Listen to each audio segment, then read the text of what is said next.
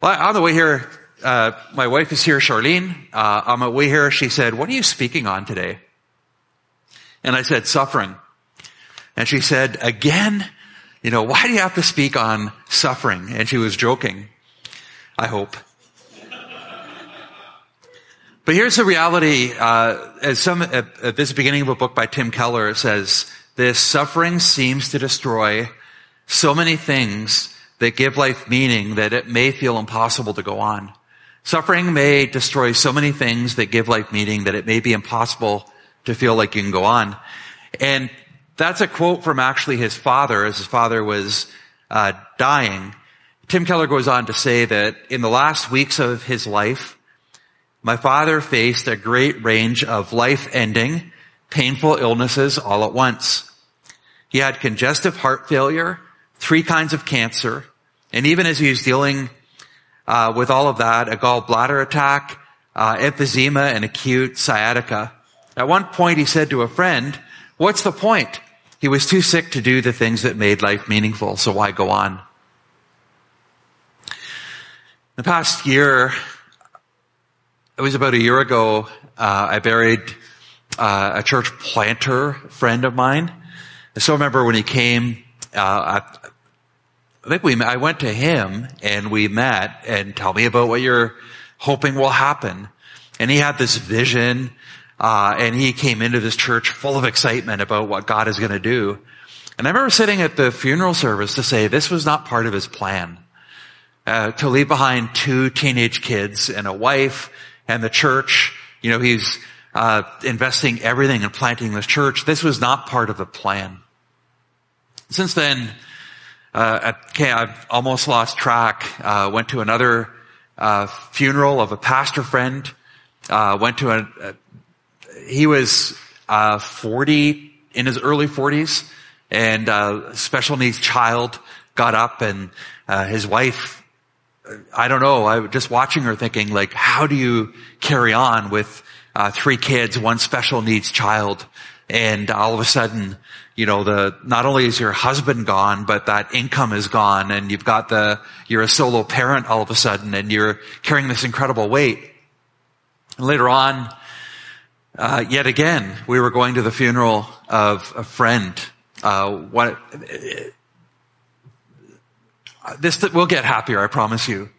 But this is just life. We went to the funeral of a friend, and she went on a vacation with her husband, Airbnb, suddenly died of a massive heart attack. So we're getting ready to go to her funeral. I still can't believe she's gone. And on the way there, Charlene comes and says, "I think this other friend who was battling cancer died." And so we're going to one funeral while I'm actually getting dressed and shaved and everything to go to that funeral. We hear of another friend passing away. And this is life. The reality is, this is just, it's just been one of those years for me with all this suffering happening, mainly death. But we could go on and just say, is anybody here going through suffering of any kind here this morning? Okay. Is anybody here got in their orbit people who are really struggling with different things? Probably here in the church even, there's people who are going through really deep waters. I just know there's anxiety. I know there's people struggling with mental illness, with depression. I know there's people with joblessness. I know there's people going through marital struggle or financial difficulty. Life is hard. And so the reason why I want to speak about suffering is because, number one, I want to share a passage that is so meaningful to me. But I think the other reality is, if you're not going through suffering now, I would like to tell you that you will escape suffering in the future, but here's the reality. All of us here will be eventually, probably sooner rather than later, facing a period of suffering. We do not believe in the prosperity gospel. Well, I sometimes wish we could, but it's false. It's a false gospel. We do not believe that if you follow Jesus from that point on, you're exempt from suffering. And so we have to ask ourselves, how do we face suffering? And if you have your Bibles with you, I'd like to invite you to turn to 2 Corinthians. I've spent a good chunk of this year meditating on 2 Corinthians, and chapter 1 is especially, I think, meaningful to me. There's a few highlights of this book that are very meaningful to me, and chapter 1 is certainly up there. In 2 Corinthians 1, Paul is writing to a church that is kind of ticked at him. And so he's writing to a church. His agenda is to mend fences, to get them to repent and to restore the relationship with him. He's getting ready to visit them. And in chapter 1, he's explaining why he's been delayed in visiting them. And I want to begin in verse 3. This is right at the beginning after Paul's greetings to them. Paul says this: "Blessed be the God and Father of our Lord Jesus Christ, the Father of mercies and the God of all comfort, who comforts us in our affliction, so that we may be able to comfort those who are in any affliction, with a comfort which we ourselves are comforted by God. For as we share abundantly in Christ's sufferings, so through Christ we share abundantly in comfort too. If we are afflicted, it is for your comfort and salvation. If we are comforted, it is for your comfort, which you experience when you patiently endure the same sufferings that we suffer. Our hope for you is unshaken, for we know that as you share in our sufferings, you will also share in our comfort. For we do not want you to be unaware, brothers, of the affliction we experienced in Asia. For we were so utterly burdened beyond our strength that we despaired of life itself. Indeed, we felt that we had received the sentence of death, but that was to make us rely not on ourselves, but on God who raises the dead. He delivered us from such a deadly peril, and he will deliver us. On him we have set our hope that he will deliver us again. You must also help us by prayer so that many will give thanks on our behalf for the blessing granted us through the prayers of many." This is God's holy word. Well, this is the reality that we will get whammed. We will get absolutely slammed by life. You might have heard that God will never give you more than you can handle. I wish that were true. But if you look at this verse, not even Paul would claim that this is true. In verse 8, look at what Paul says. We were so utterly burdened beyond our strength, so we despaired of life itself. Paul himself says we were given more than we could bear. We were given a burden that was so heavy that it was beyond our strength, and it caused us to despair of life itself. Now I ask you, this is the Apostle Paul. This is somebody who is godly. This is somebody who has spent years growing, and he says things got so bad that we couldn't cope, and we despaired of life. The Apostle Paul was told the day that he came to Jesus, or God, the Lord said of Paul, "I will show him how much he must suffer for the sake of my name." And so Paul is in Asia. Paul has gone through an intense period of suffering. And what I want to tell you today is if you're suffering, you're in very good company. I think this is a church, actually. I'm very refreshed by this. This is a church where you can show up and be honest about what you're going through. Not every church is like that. This is a church where I think you can show up and say, hey, this is my life right now. It is not all glorious. Right now I'm going through a very difficult period of time, and that's okay. Have you ever noticed how much of the Psalms are lament? The majority of the Psalms, more than any other category, are Psalms of lament. And the reason why is because life is hard. I heard Ray Ortlund say that he used to wonder why Job was in the Bible because it seems like such an extreme example of suffering. And he says, I've actually changed my view, and now I think it's in the Bible because that kind of suffering is so commonplace that everybody's got a huge burden that they're carrying. And the question I have is, how do we get through this suffering? When we go through an intense period of suffering, What hope is there? And Paul doesn't give us easy answers. He doesn't say like, oh, it'll all be better. All you have to do is, we have a friend who's right now going through sick, and Shar and I were talking about it this morning, and she's like, I just gotta stay positive. I believe as long as I stay positive that good things will continue to happen. That's not Paul's advice. He's not saying just stay positive. That's actually a heavy weight to bear. Sometimes, as Paul says, sometimes we can't bear that weight. But what can we do? Paul gives us 3 truths in this passage that we can cling to in the middle of suffering. And here's what I want to tell you. If you're going through a period of suffering, or if you're not now, you will be. Here's 3 truths that I want you to cling to that we'll all need eventually in the middle of suffering. Here's the first truth. God is a compassionate, encouraging God. The first truth to cling to in suffering is this. God is a compassionate, encouraging God. Where does Paul turn to in his suffering? He doesn't turn to circumstances. He doesn't turn to people. Which, by the way, I think it's okay to turn sometimes. You know, if you're going through a period of suffering, it's okay to turn to people and say, hey, I need help. I know I need support right now. Rally around me. Here's the problem though. People will let you down. We need to do that, but people will not be enough in that hour of need. So where does Paul turn to? Paul turns to God. And particularly to the character of God. In verse 3 he says, blessed be the God and Father of our Lord Jesus Christ. And here's what he says about God. He is the Father of mercies and the God of all comfort. When we go through suffering, the question we ask is this: where is God? And it's very tempting to believe in our suffering that God does not care. That we're alone, that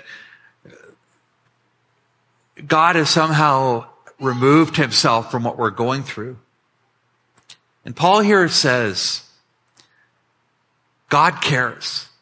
When you're going through suffering, you never have to ask yourself, where is God? Paul says God cares. And it's interesting what Paul says here. Paul didn't say, blessed be the God and Father of our Lord Jesus Christ, the Father who gives you mercies and who will comfort you. That would be okay, but Paul says something even better. It's not just what God does. It's actually who he is. It's not just God's activities. God's very identity and nature is that he is the Father of mercies and the God of all comfort. You know, I don't know if other fathers, I know there's a few fathers here today. Have you ever noticed when your kids get hurt? Who do they go running to? Am I alone? Mom, right? It's not fair. Okay. Because here's the thing. I can comfort my children. But there's a big difference because Charlene does not just comfort our children. She does that.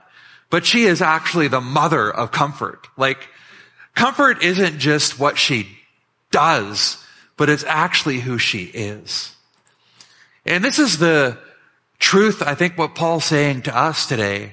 Look, not only is God somebody that will give you comfort, he is by definition the God of all comfort and the Father of all mercies.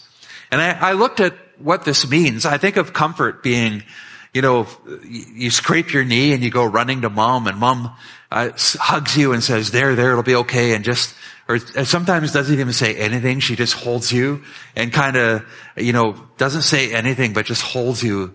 And you just feel instantly comforted in her presence.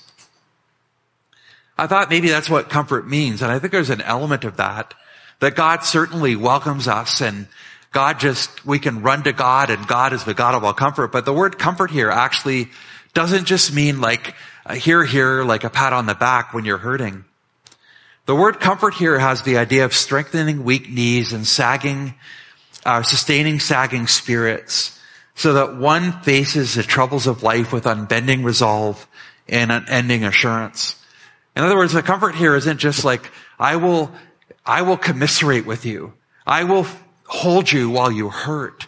The comfort here is actually, not only will I do that, but I will give you the strength that you need to keep going so that you can get up again and face the challenges of life. That's who God is, by definition. He receives us, and he receives our hurts, and he comforts us, and he's got mercy for us in our struggles and our difficulties. One of the verses that has become very precious to me is Psalm 56, verse 8. It says this, "You have kept count of my tossings. You have put my tears in your bottle. Are they not in your book?" One of my friends, I was supposed to be with him on Wednesday for coffee at 7 o'clock in the morning. And he texted me about 3 in the morning and he said, "I haven't gotten to sleep yet. I'm having one of those nights. I'm tossing and turning. My mind is buzzing. I just can't even go to sleep. And so I won't be meeting you at 7. Psalm 56, 8 says, every time my friend was flipping over in bed with anxiety, God was keeping count of those tossings. His lying awake at night matters so much to God that every time he's flipping in the mattress worrying, God's like, okay, that's number 42 times. He's done that 40. God is taking notice. God cares. I don't know if some of you cry a lot. I have a suspicion that some of you do. Probably, I mean, if you're like my wife and I, she's taught me to cry. She cries a lot more than I do, and I've come to appreciate that part of her. Again, it goes with being the, I can comfort. She is actually comfort personified. But Psalm 56:8 says, "You've put my tears in your bottle." And what that means is if you cry, every time you cry, the psalmist says, it's almost like God cares so much about every tear that he comes up to your face, and as the tears come down, he's scooping them in a little bottle because your tears are so precious to God. That's how much God cares. Are they not in your book? And what the psalmist is saying here is, look, you need to understand, how can you face suffering? You will face suffering. How can you face suffering? You've got to hold on to who God is. That God cares about what you're going through. That God cares so much that he knows every sleepless night you've had, every tear you've shed. God welcomes you. God gives you mercy in your struggle. He is the God of all comfort. The greatest evidence of this is Jesus, man of sorrows, acquainted with grief, a man who took upon himself our sin, who actually entered this world of pain and went to the cross, in many ways experiencing the suffering of our sinfulness on himself, bearing that sin on the cross.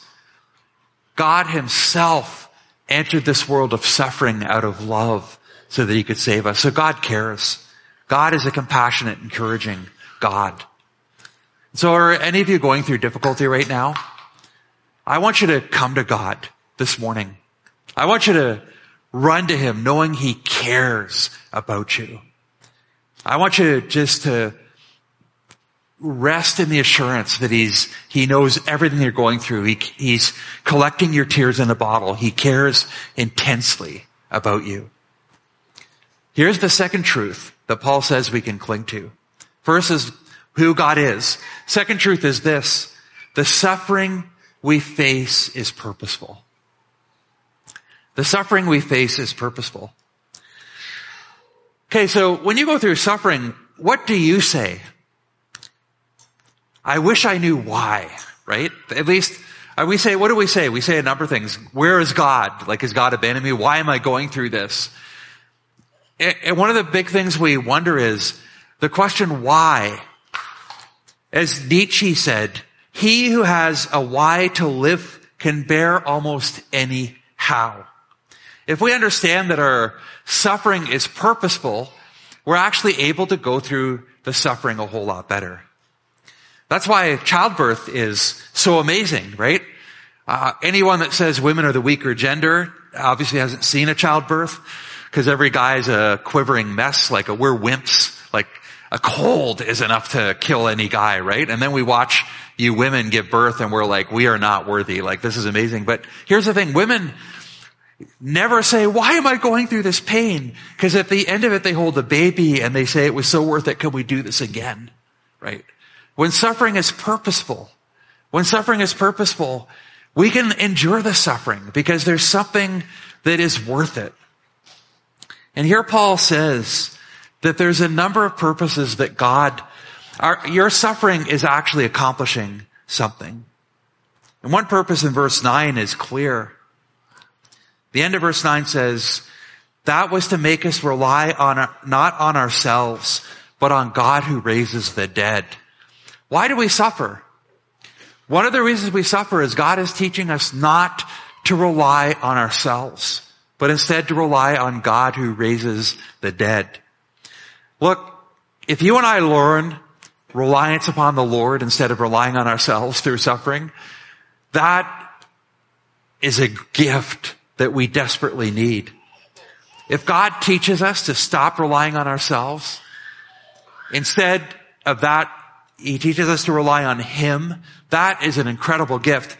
Tozer said this, how completely satisfying to turn from our limitations to a God who has none. Friends, I hope you're getting to the point as you suffer to learn to turn from your puny strength and instead just cast yourself on the God who raises the dead and say, why would I ever rely on my strength when I could rely on God Himself? That's one reason why we suffer. But in 4-6, Paul gives us another reason why we suffer. He says basically that when we suffer, in verse 4, God comforts us in all our affliction so that we may be able to comfort those who are in any affliction with a comfort that we ourselves have been comforted by God. When we receive comfort, we're able to comfort others who've gone through the same thing. So I told you about my friend the church planter who died of cancer. One of my other friends was a missionary to Mozambique, and his son came down with cancer, and they had to come back to sick kids. And his son is doing really well now, completely recovered from cancer. So praise God, that all worked out. But we went to visit my friend who's suffering with cancer, and I go there like, oh man, like, I'm so sorry to hear, I'm praying for you. My friend's like, Daryl, shut up, move out of the way. And my friend's like, let me tell you about when our family dealt with our son, Gabriel's cancer. And he was able to comfort my friend with a comfort that he himself had been comforted with in a way that I couldn't. And have you discovered that? Like, people who've gone through difficult things, they're able to comfort you because they've been through it themselves. Charles Spurgeon was one of the greatest preachers of the 1800s in London, England. You've heard of him? Anybody heard of Charles Spurgeon? He suffered with depression his whole life. Which, by the way, should give us, if any of you struggle with depression, it should give you, or anxiety, it should give you great comfort that one of God's choicest servants struggled with depression his whole life. And one day he was preaching, and he said this in his sermon. He said, I heard my own chains clank when I tried to preach to fellow prisoners in the dark, but I could not tell for why I was brought into an awful horror of darkness for which I condemn myself. And so he's sharing very vividly, like, sometimes I feel like I'm in chains, the chains of depression. I feel like I'm in a horror of darkness, and I'm condemning myself. Why am I going through this depression? And he was preaching, and he was criticized for sharing sometimes about his depression, about his struggles. And that week, somebody came to meet him in his office who heard him preach and share honestly about his depression. And here's what the guy said, came into Spurgeon's office that week. He says, I've never before in my life heard anybody who spoke who seem to know my heart. Mine is a terrible case. And on Sunday morning, you painted to me the life. You preached as if you had been in my soul. The guy said, I've never actually felt, I'm struggling with depression. I've never actually felt like any preacher understood what I was going through. But last Sunday, I understood that you knew what I was going through. And Spurgeon said, by God's grace, I saved that man from suicide and led him into gospel light and liberty. But I know that I could not have done this if I had not myself been confined in the same dungeon in which he lay.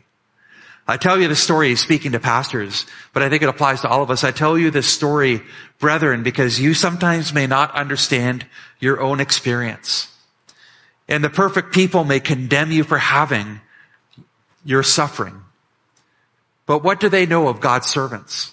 You and I have to suffer much for the sake of people in our charge. Friends, God will use your suffering. God will use your suffering to help others. One of the reasons why you're suffering is because God wants to use your life so that you can provide comfort and strength to other people who are going through exactly what you're going through. And when you receive comfort from God, one of the tasks we have is to collect that comfort so that you're ready to share that same comfort with others who need encouragement because you understand what they're going through. I don't know you, I don't know this church, and so I hope you'll permit me the permission just to speak and challenge you for a minute. One of the things that God might use most powerfully in your life to bless others in this church aren't your strengths, but are actually your weaknesses and your suffering. And I know it's a scary thing to show up in church because who here wants God to use their strengths? I do, right? Like, God, you're giving me these strengths. Would you just use this? I know I'm strong in these areas. You know what God might use most powerfully in your life to bless others in this church is actually your weaknesses. For you to show up honestly and to let other people see God show up in your life at your weakest points. And then to share honestly. You know, how many times have you been in a church where somebody shares honestly what they're going through and you're like, oh, you too? Like, I thought I was all alone. And now I know I'm not alone. And then all of a sudden it's safe for you to struggle. And so can I just encourage you? Would you pray that God would use your weaknesses? Okay, because let's be honest, if you're like me, you have a lot of them. And so why not pray that God would use them? Why not pray that God would use your sufferings to bring glory to himself, to bring comfort to others? Here's what we can cling to in our suffering. Number one, God is an encouraging, comforting God. Number two, God will use your suffering. God will use your suffering to draw you to himself. And God will use your suffering to bless others. But finally, in verses 7 to 11, not 7:11, but verses 7 to 11, suffering builds community.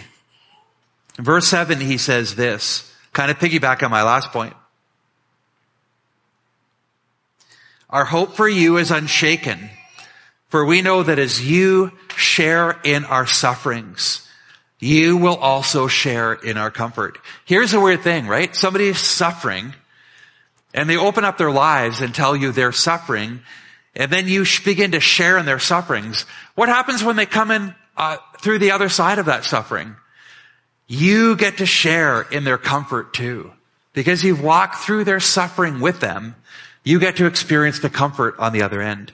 In verse 11, he says this, you must also help us by prayer, so that many will give thanks on our behalf for the blessing granted us through the prayers of many. Paul says, look, our suffering is an invitation for prayer.